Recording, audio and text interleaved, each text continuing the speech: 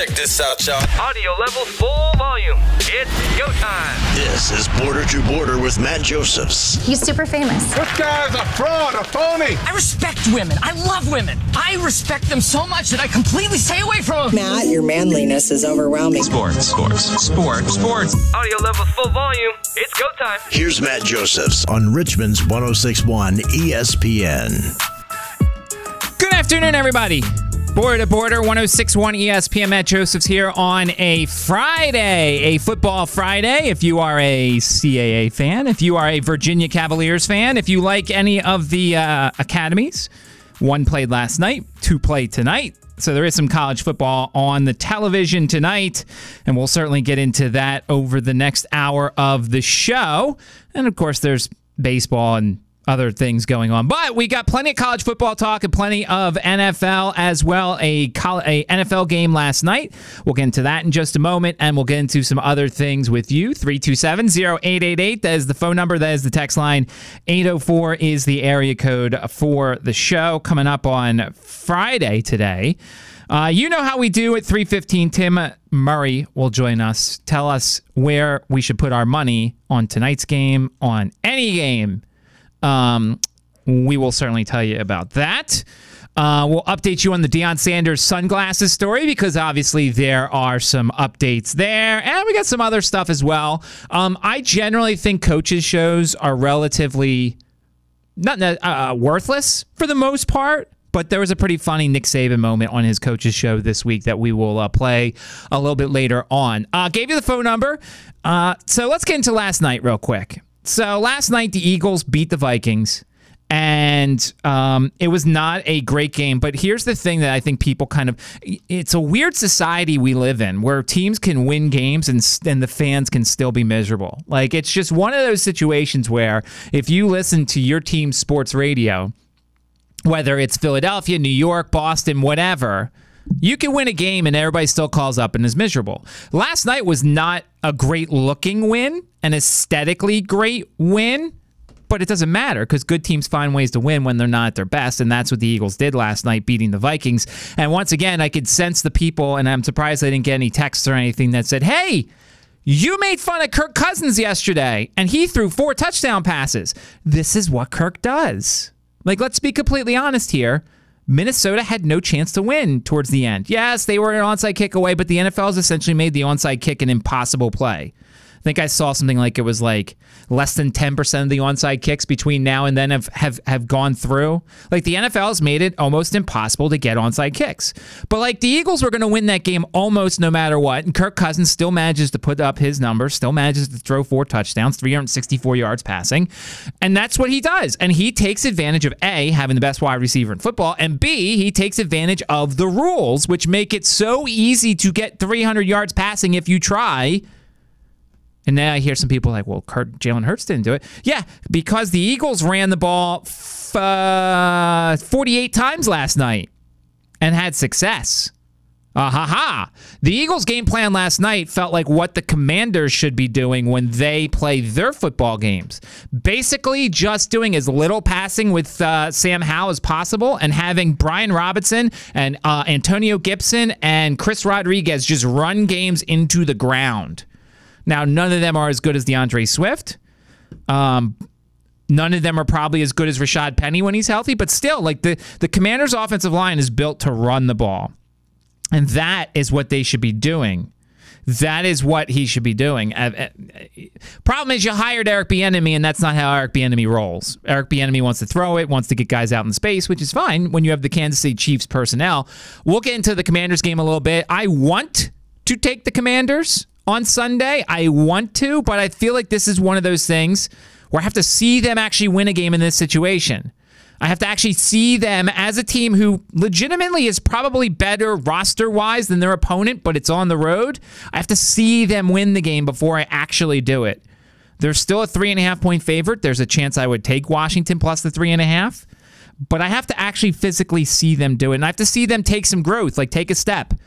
Yeah, your first week running Eric Bieniemy's true offense, it was hot and cold against Arizona. Let's see him do it against a better defense this coming weekend. The other thing I want to bring up, And here's the thing, and I've seen so many people on Twitter talk about the touchback rule being stupid. Here's my thing on the touchback rule. And you could tell me, Robert's into that. You could tell me if I'm wrong. It's not the dumbest rule of all of them. You know why it's not dumb? It's the simplest thing. Don't fumble the football. Just don't fumble it. Hold the football. Like, I understand we're trying to reach. We're trying to do these other things. But, like, if you just hold the football and do not fumble it, then the rule doesn't come into play. Yeah, I mean, that is true. I personally hate it because I feel like it punishes a player that's trying to lunge in the end zone, make a play for their team. I always thought maybe they get it at like the ball comes back to the 20-yard line or something. The change of possession thing is just so extreme for me. I mean, but here's the thing. If Justin Jefferson wanted to, he like, there's a difference between throwing the ball out and like reaching out, which he did, but like he didn't have the ball. No, that is so true. Like if you don't have the ball and you reach out and you fumble the ball into the end zone, like you shouldn't get the ball. Right. So I mean, that is one way to look at it. That's true. I mean, I'm just saying, like, there's different situations. It's a situation by situation thing, and there's so many people on Twitter who are like, well, if it happens to the Eagles, you'll hate the rule, and it'll depend what it is. If the guy has the ball and it's like a different kind of fumble, Justin Jefferson last night lunged out and almost threw the ball at the pylon and didn't have it, and it went out the back of the end zone. That's a fumble. You hit the ball on the 20-yard line. It's one of those things where the rule is what it is, and there's a lot of people who think it's stupid, but to me, it's a very simple fix. Hold on to the ball or control it at least before you go and lunge. And by the way, you do get the benefit of the doubt that the moment the tip of that ball touches the line for the end zone, it's a touchdown.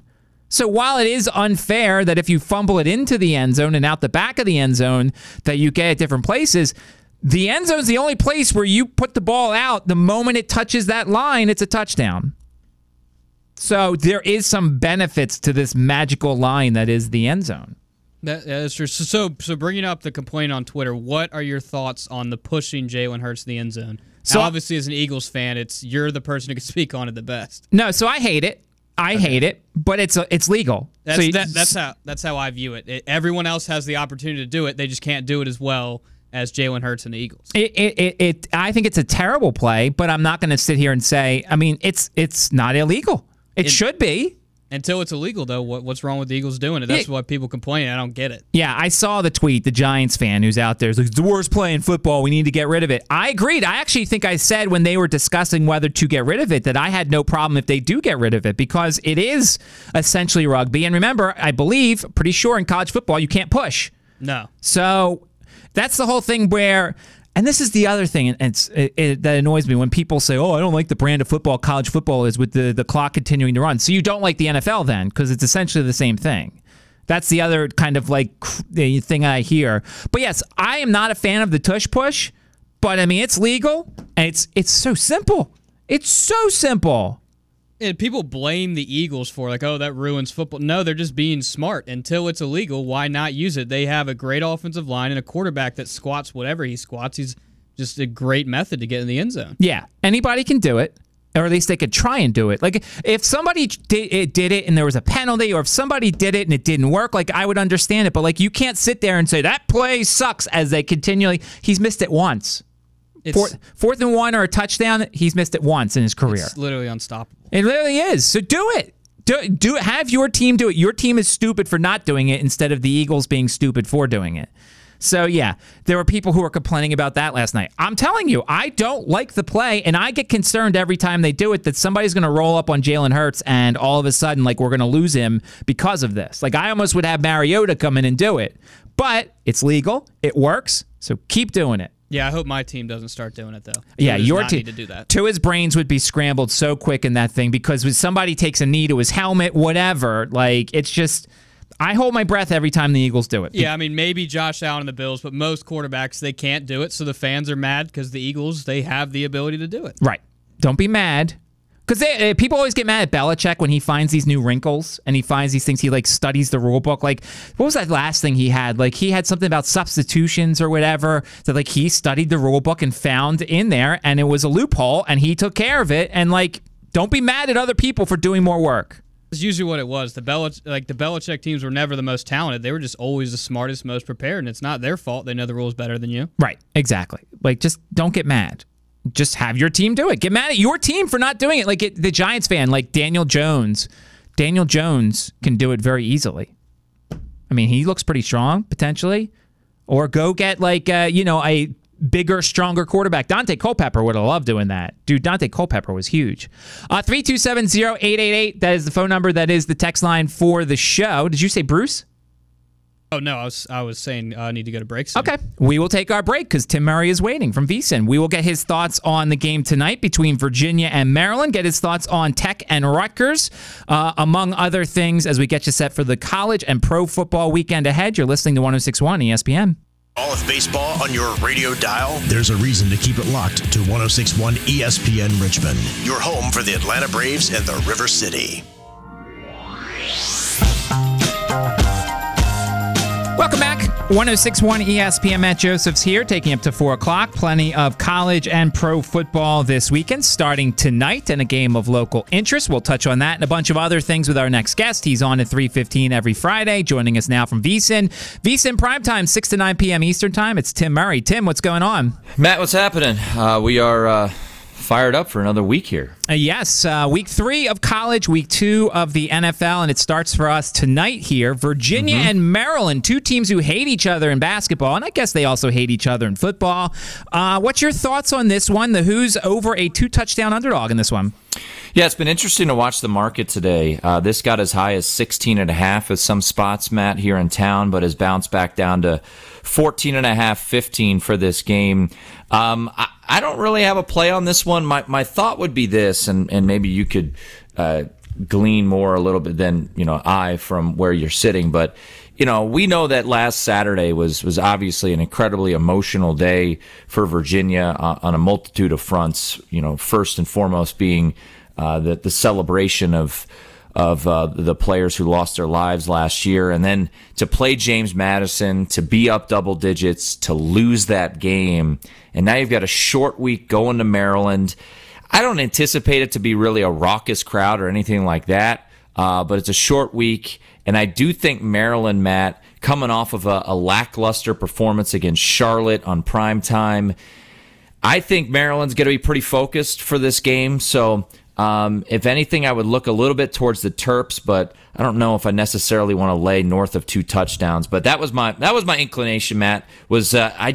I'm curious the mindset of this Virginia team after that gut-wrenching loss on Saturday at home to James Madison. So I've been saying all along this week, Maryland first quarter, coming off of being down 14-0 to Charlotte, they're going to want to start fast. And I think they emptied the emotional bucket last week. And I think putting Tony Muskett back in is a downgrade from Calandria.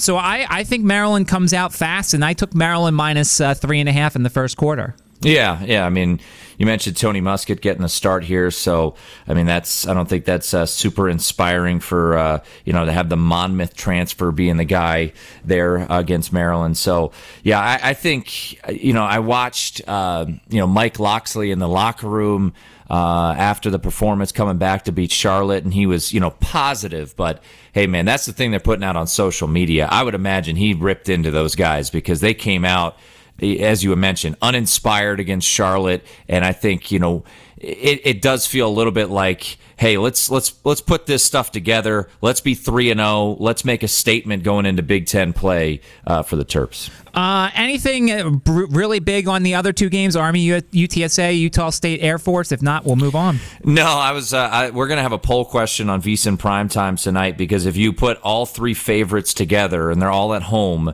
it would be around a minus 105 to minus 110 money line parlay, and I'm asking who's going to blow this, because one of them is, and I think it might be UTSA. Frank Harris probably is not going to play here for the Roadrunners.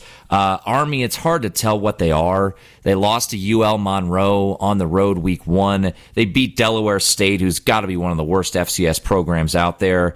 And then Utah State and Air Force, this is an important game for me, Matt, because I have a pretty big position on Utah State under their win total. So I need Air Force to take care of business tonight. But If forced to play it, maybe I'd take some points with Army. The only hesitation I have there, Matt, is, this unique new offense where they're running a lot of shotgun. I mean, I know Navy was able to cover last night and really had an opportunity to win that game late, and that was a play that I liked. But, that was 14 last night. Tonight, you're sitting at around a touchdown. So I guess a little look towards Army, but I think I'm going to sit tonight out and wonder who's going to end up blowing that money line parlay.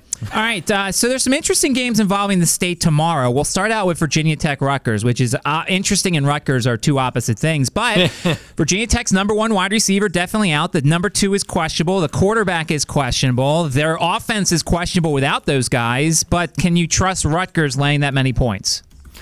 I think you might have to look under here. Rutgers is defensively, at least to this point, has shown they're capable, right? But, the offense is rather, lackluster.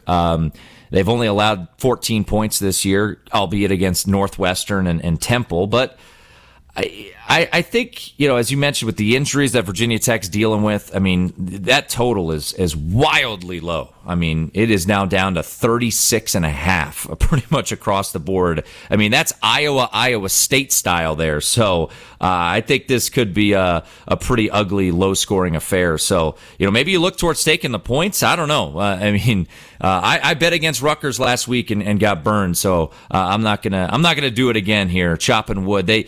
For Rutgers, if they want to get to a bowl, they really need to take care of business in the non-con, and to their credit, they've done so already with 2 wins. I'm going to lump the other 3 games in together real quick. Old Dominion coming off that win against Louisiana. They've got Wake at noon. Interesting game. Liberty against Buffalo, fresh off Buffalo losing to an FCS team. And JMU, whose coach on Tuesday said practice was a little bit of a concern, focus was a little bit of an issue. They've got a road trip to Troy, one of the best in the Sun Belt. Any interest in any of those 3? Yeah, I've actually bet 2 of them. I took 3.5 with Buffalo. I always look for spots to potentially back teams losing to FCS opponents. Not always, but Buffalo did this last year. Buffalo lost to Holy Cross last year and then rattled off 6 straight covers. And I'm going to take the points here with Buffalo. I think these teams are around to pick them. You could still find 3.5 at DraftKings. And, Liberty, while they've taken care of business so far this year, Matt, what can we really learn from beating a absolutely terrible New Mexico State team and a Bowling Green team that, is also, those might be 2 of the worst Power 5 teams in all of college football. So, Liberty's not going to apologize for winning those 2 games, and I'm not expecting this to be any sort of crowd situation there up at Buffalo, but I think this should be more around a pick. I think you're getting a little bit of overreaction because of Liberty's 2-0 start and Buffalo's 0-2 start, including a loss to an FCS opponent. So I actually played the Bulls. I took the 3.5 with Buffalo in that spot. And then, look, I think situationally, I played Troy on the money line. I'm not saying that James Madison's going to overlook Troy by any stretch, but we just talked about it. You go to Virginia, and while people across the country might think, well, who cares? James Madison, Virginia, what does that matter? Those are 2 public schools in the state, and the 2 big boys are Virginia and Virginia Tech. And James Madison walked into Charlottesville down double digits in the 4th quarter and won that game 36-35 with 55 seconds to go. And now you got to travel down to Troy, and Troy just got obliterated last week by Kansas State. So I think this is a spot for Troy to kind of lick their wounds. It's touch 3. I don't know if I'd mess around with 3. That's why I took the cheapest money line, which I think is minus 135. But I think this is kind of a bounce back opportunity for Troy after losing by 4 touchdowns last week to Kansas State. Troy's a pretty darn good program, as you alluded to, Matt. So, 2 bets against Virginia schools this week. I took Troy on the money line, and I took Buffalo plus 3.5. All right, give us 1 or 2 others that you're interested in tomorrow. Yeah, these are going to take some. It's never easy, as I learned last week with Texas Tech catching the points against Oregon. But I stick to the way I like to roll, and I'm going Florida here. Florida plus the 6.5. I think they might win this game outright. They're playing Tennessee. You could argue this is the game of the week. Number 11 Tennessee at Florida. Tennessee has, similar to, as I mentioned with Liberty. I mean, Tennessee. What do we know about Tennessee so far? Yes, they beat Virginia and covered in the opener, and then they struggled against an FCS opponent last week in Austin Peay. Florida looked really ugly against Utah, and then beat an FCS opponent in McNeese State last week. I do like the desperation spot here for Florida. They're at home, Matt.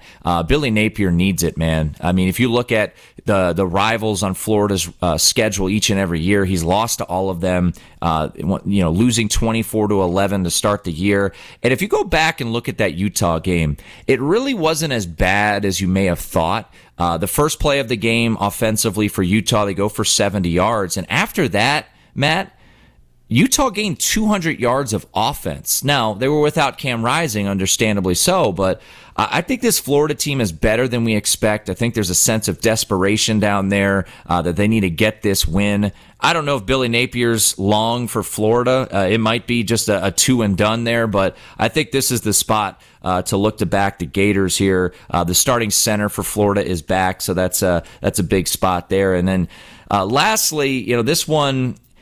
There are two that kind of intrigue me. One more in your realm, and then this one is just a stinky line. I'll go with Missouri taking on Kansas State. Kansas State obviously has gotten off to a great start this year.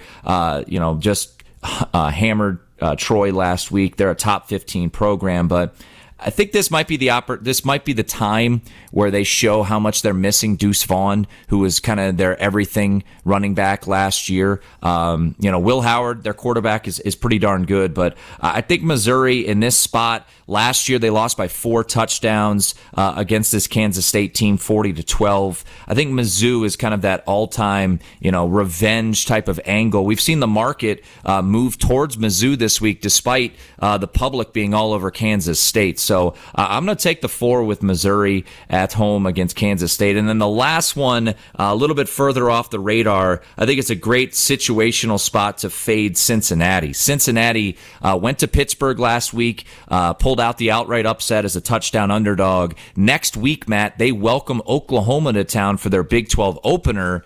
This weekend, they've got to worry about their, in-town rival, so to speak, Miami of Ohio. They've beaten Miami of Ohio 16 straight times. I'm going to take 2 touchdowns with the Redhawks here. I think it's a good spot with the veteran team and Brett Gabbert.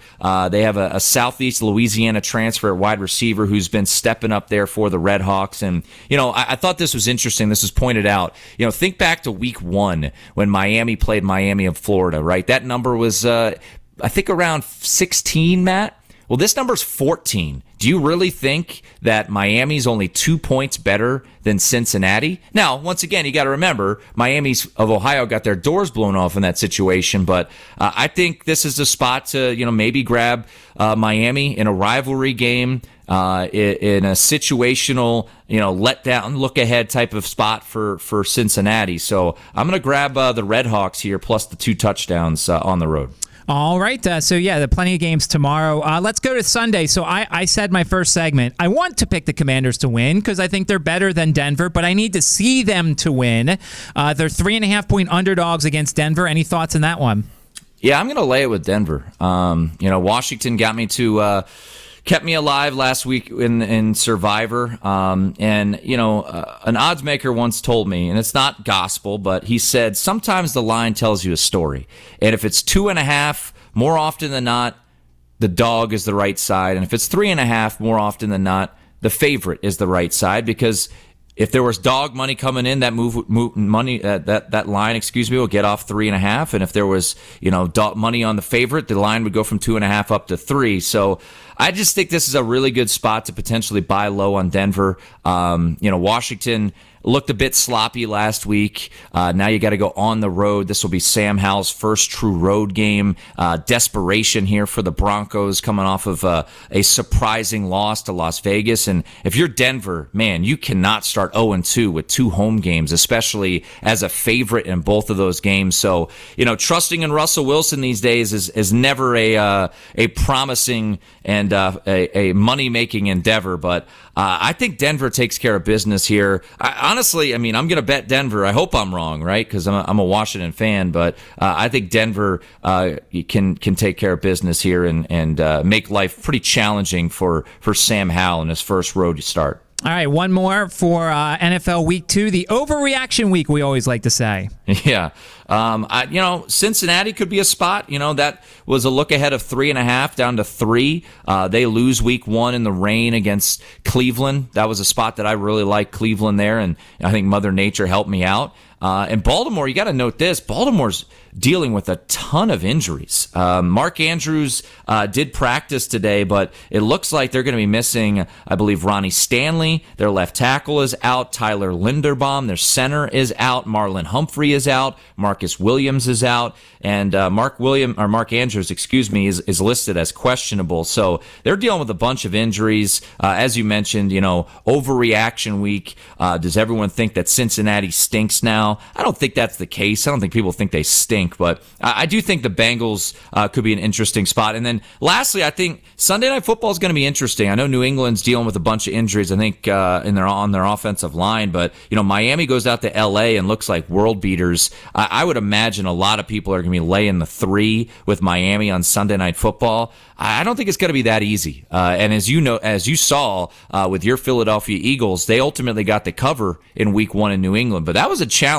I mean, New England defensively's got some things going there. You actually, have an offensive coordinator calling your plays, which is, a stunning development there. So I think New England's going to be a feisty dog on Sunday night. Make sure to check him out on Twitter at @1TimMurray and check out VSiN Primetime, 6 to 9 p.m. Eastern Time. And he joins us every 3:15 every Friday.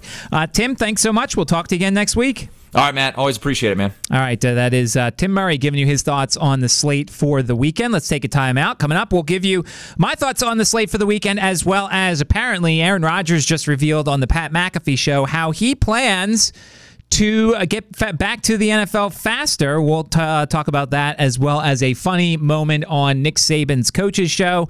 You're listening to 106.1 ESPN.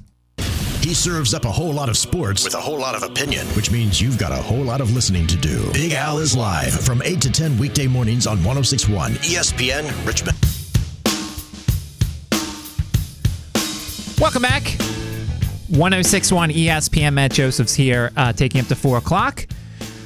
It pains me to say this because I do expect more from my announcers, but I think Al Michaels needs to stop doing this job.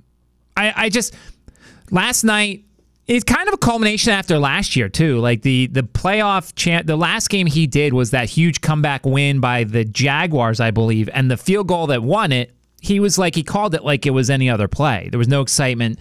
There was no feeling. This is the same guy who did the Miracle on Ice back in 1980, and here he is doing this, and it just. And last night, he doesn't have the energy he still has. He called it the Vet last night, which it's Lincoln Financial Field. And it's just, he's between him and Herb Street. And I think Herb Street has some great things, but you could tell that Herb Street's just doing this for a paycheck. Like, Herb Street loves college football. I love college football. Herb Street grew up, college football. He does a great job on college football broadcast, but it just feels like this is just a paycheck to him doing the NFL. Like, it almost, like, I said it on Twitter and not everybody agreed, like, it feels like he almost looks down on the NFL. Like, you're not as good as college football, which, by the way, I think college football in some respects is better than pro football. It's just a bad broadcasting crew. And it's a shame because obviously Amazon paid a lot of money, and Amazon, a lot of people will watch Amazon, but to see these two guys just, mail it in, kind of disappointing.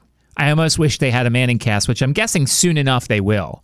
I know they tried to steal McAfee to do one, but he obviously is ESPN's property now, so I don't know. It's just disappointing. Al Michaels is such a legend, and it's just like he's mailing it in. It's just he doesn't give it the same excitement that he always has. And so that was kind of frustrating about the game last night. All right, so let's get into some of these games. By the way, we are watching Pat McAfee in the studio. Obviously, it's on mute. I can't have it on in the background. On the show, I don't know, it was earlier today, he had his interview with Aaron Rodgers.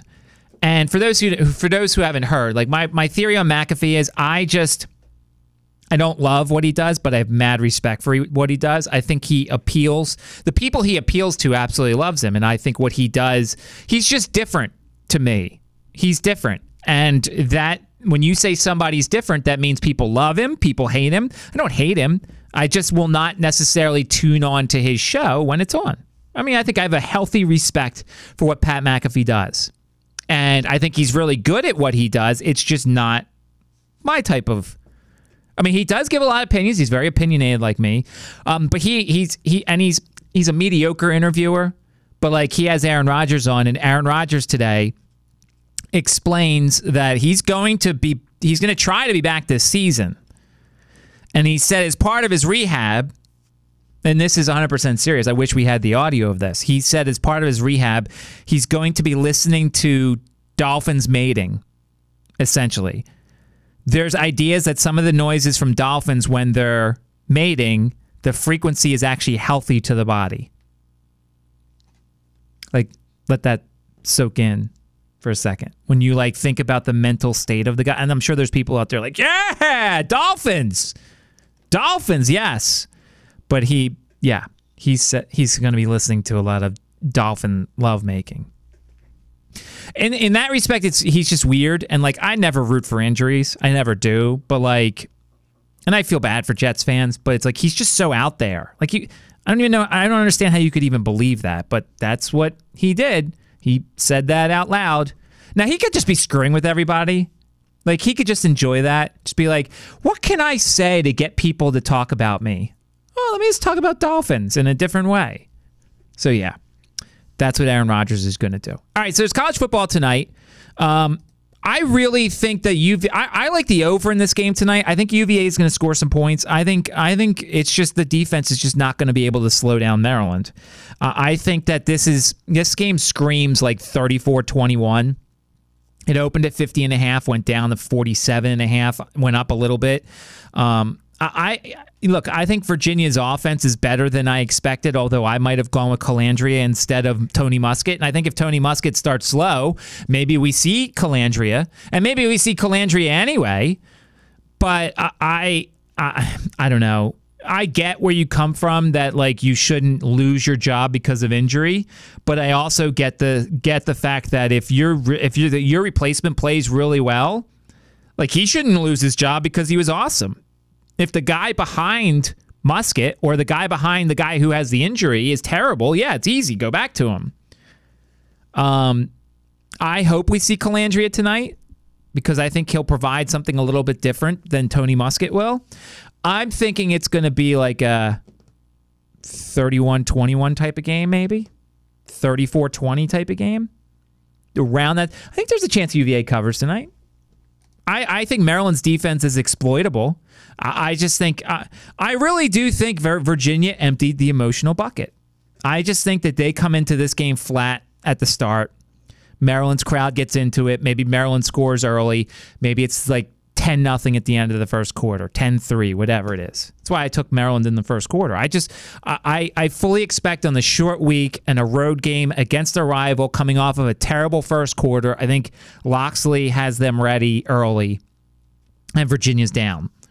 So we'll see. Basically, all I want to see is Virginia take some steps. Like, I want to see Virginia take the next step in the progression as a program. Even if they lose, you can at least... What I ultimately want to see is something positive for them to carry forward to their next game, which is NC State on it. Well, it would be a short week, but it's not because it's a week from now. NC State, Friday, September 22nd. Not here, but in Charlottesville. I just want to see... Every week, I want to come on the air and be like, all right, Virginia... Well, their defense wasn't very good, but the run game looked really good. But Muskett took the next step. But the offensive line didn't get the quarterback killed. Whatever it is. Because remember, look, Virginia was never going to make the national championship game. The national championship is literally the only goal that's out the window right now because they haven't played a single ACC game. Same goes for Tech. They haven't played a single ACC game. So Virginia could be using this to get ready, and then they play ACC games, and then all of a sudden it's like, all right, we woke up. We're ready. So that's what you kind of use these preseason, these non-conference games for. I know they still got William & Mary coming up October 7th. I know that. But there's 2 conference games before then. That's all I'm looking for tonight. I know it's sad if you're a UVA fan. That's like kind of a sad way to look at it, is to be like, oh, well, we want to just, have something right. And I want to see Tony Elliott continue to coach well, because that's the other important thing when it comes to this whole situation is I want to know Tony Elliott's the right man going forward. And he needs something to recruit people to. He needs something for people to be like, yeah, So we'll see what happens. Virginia Tech is essentially the same thing. I'm not expecting much from the Hokies. Their team total on DraftKings is 14.5. I don't know how they're going to score 14 points without Ali Jennings. We'll see what happens with Jalen Lane. We'll see. Jalen Lane was out there in practice on Wednesday. They're going to evaluate him pregame. Grant Wells was dressed and limited. This is the part that was open to the media. Nasir Peoples did not see him out there. Looked full go Keyshawn Burgos. So we'll see. Jalen Lane could be a game-time decision. Without Jalen Lane and Ali Jennings, we're back to last year. And I don't know how they score. Rutgers' defense is pretty good. Rutgers' offense will keep them in the game. But I want to see Tech's defense play well, maybe force a turnover, and keep this thing low scoring like the total says. And then real quick on the other state schools, ODU got a shot against Wake. I mean, I don't think they're going to win, but they could go over that game. 61, the total over. I think an important thing is similar to Virginia. Even if you don't win, keep positive momentum going. They had a very good win. I think an upset win, in my opinion, over Louisiana. Just keep the momentum going. Don't get run off the field if you do lose. Right, and show up. Because, Wake Forest fans are going to show up. I'd like to see the ODU student section there. I know it's a noon game, and noon games are never the friend of the college student, but get some atmosphere. Yeah, I unfortunately won't be down there, so I'm kind of calling out people for something I can't do anyways, but please go out there, ODU fans. It's a great fan base when we show out. So, yeah, and then Liberty Buffalo, I don't know. I mean, it's a tough road game, but Buffalo just lost to an FCS team. I could see where Tim says take the 3.5. There's 3.5 on DraftKings. And then the JMU game. You guys know I love JMU, but I'm taking the Troy money line too. I think they're going to struggle for motivation in this game. Like, I understand there's plenty of motivation. Sunbelt game should have been the opponent last year in the Sunbelt Championship game, but you just beat an in-state school in their building and had a whole week where everybody was talking you up, and then Tuesday you have an unfocused practice. And I don't know. Look, Coach Wednesday might have been a terrible practice, but maybe Coach didn't want to say anything. JMU's young in certain spots, and they're either going to lose this game or potentially lose the Utah State game. One of these next two, is going to be a disappointing effort. I think it's this week. I hope they don't revoke my quote-unquote JMU card here, but I think I'm taking Troy. I mean, Troy is a good team. And like you said, there could be spots during the season with the no bowl game where motivation could come into question. I'm not accusing any of these kids, but there's some games like when you face Virginia, Old Dominion, Marshall, App State, Coast, so you can find some motivation. But every once in a while, it's like UConn, Troy, it can be lacking a bit. Right.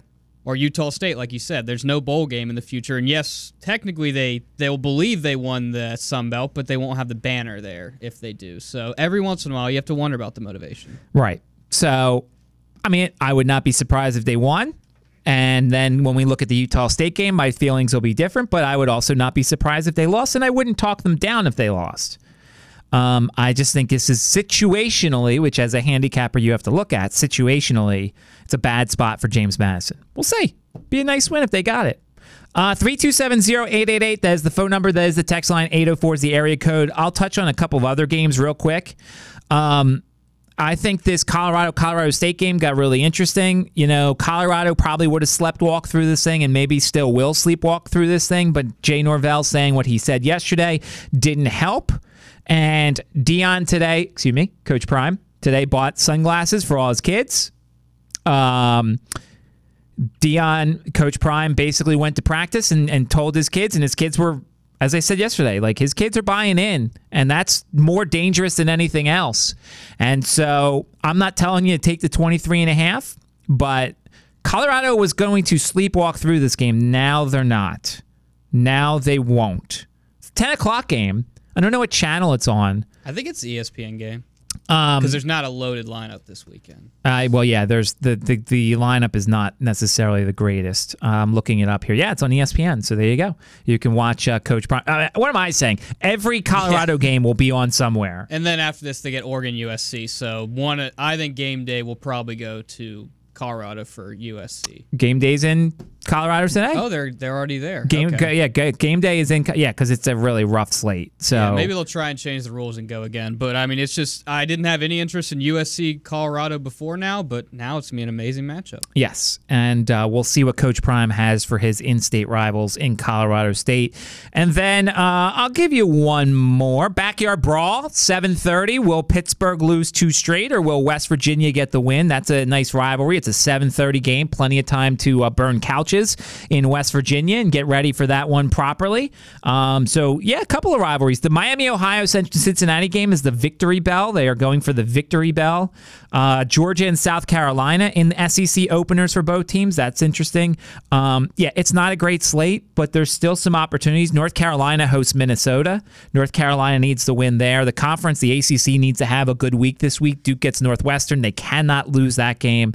Then soon enough, we'll start heading into conference play. So that's what happens this week in college football. All right, let's take a time out. We'll talk about the NFL, as well as we now know the day and the time as to when the Squirrels' first playoff game will be. We'll tell you when that is next. 106.1 ESPN. Chasing a second straight playoff appearance out of the CAA. Follow them on their quest every step of the way. Here on your home for the Richmond Spiders, 106.1 ESPN.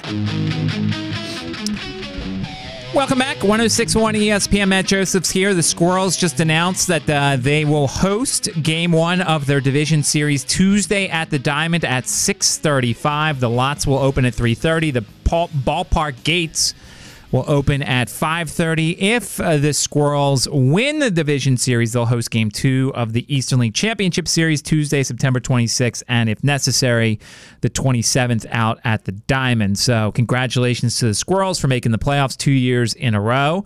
SquirrelsBaseball.com is your place to get tickets for the games.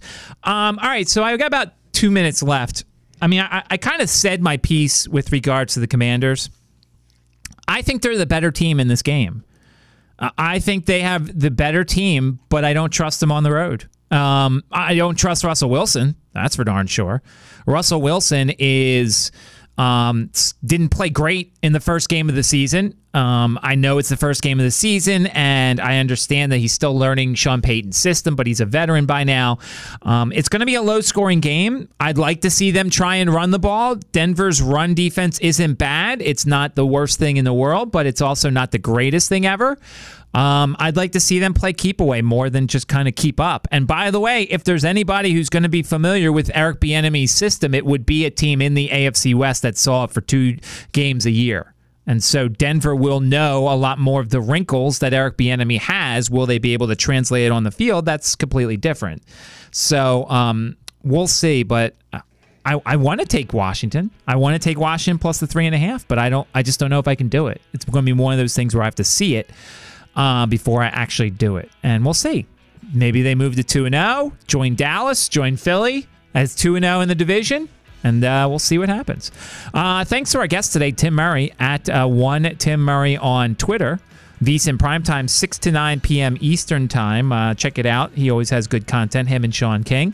And, of course, he has the college football betting podcast as well. Don't forget, we got plenty of college football and NFL action on our airwaves this coming weekend. As always, go to our website, espnrichmond.com, to get the schedule so that way you know what we have. Chances are we've got live play-by-play on our airwaves. Thanks to Robert for all his hard work. Bob Black in the Sports Huddle coming up next from 4 until 6. I will be back on Monday, 3 to 4 here on 106.1 ESPN.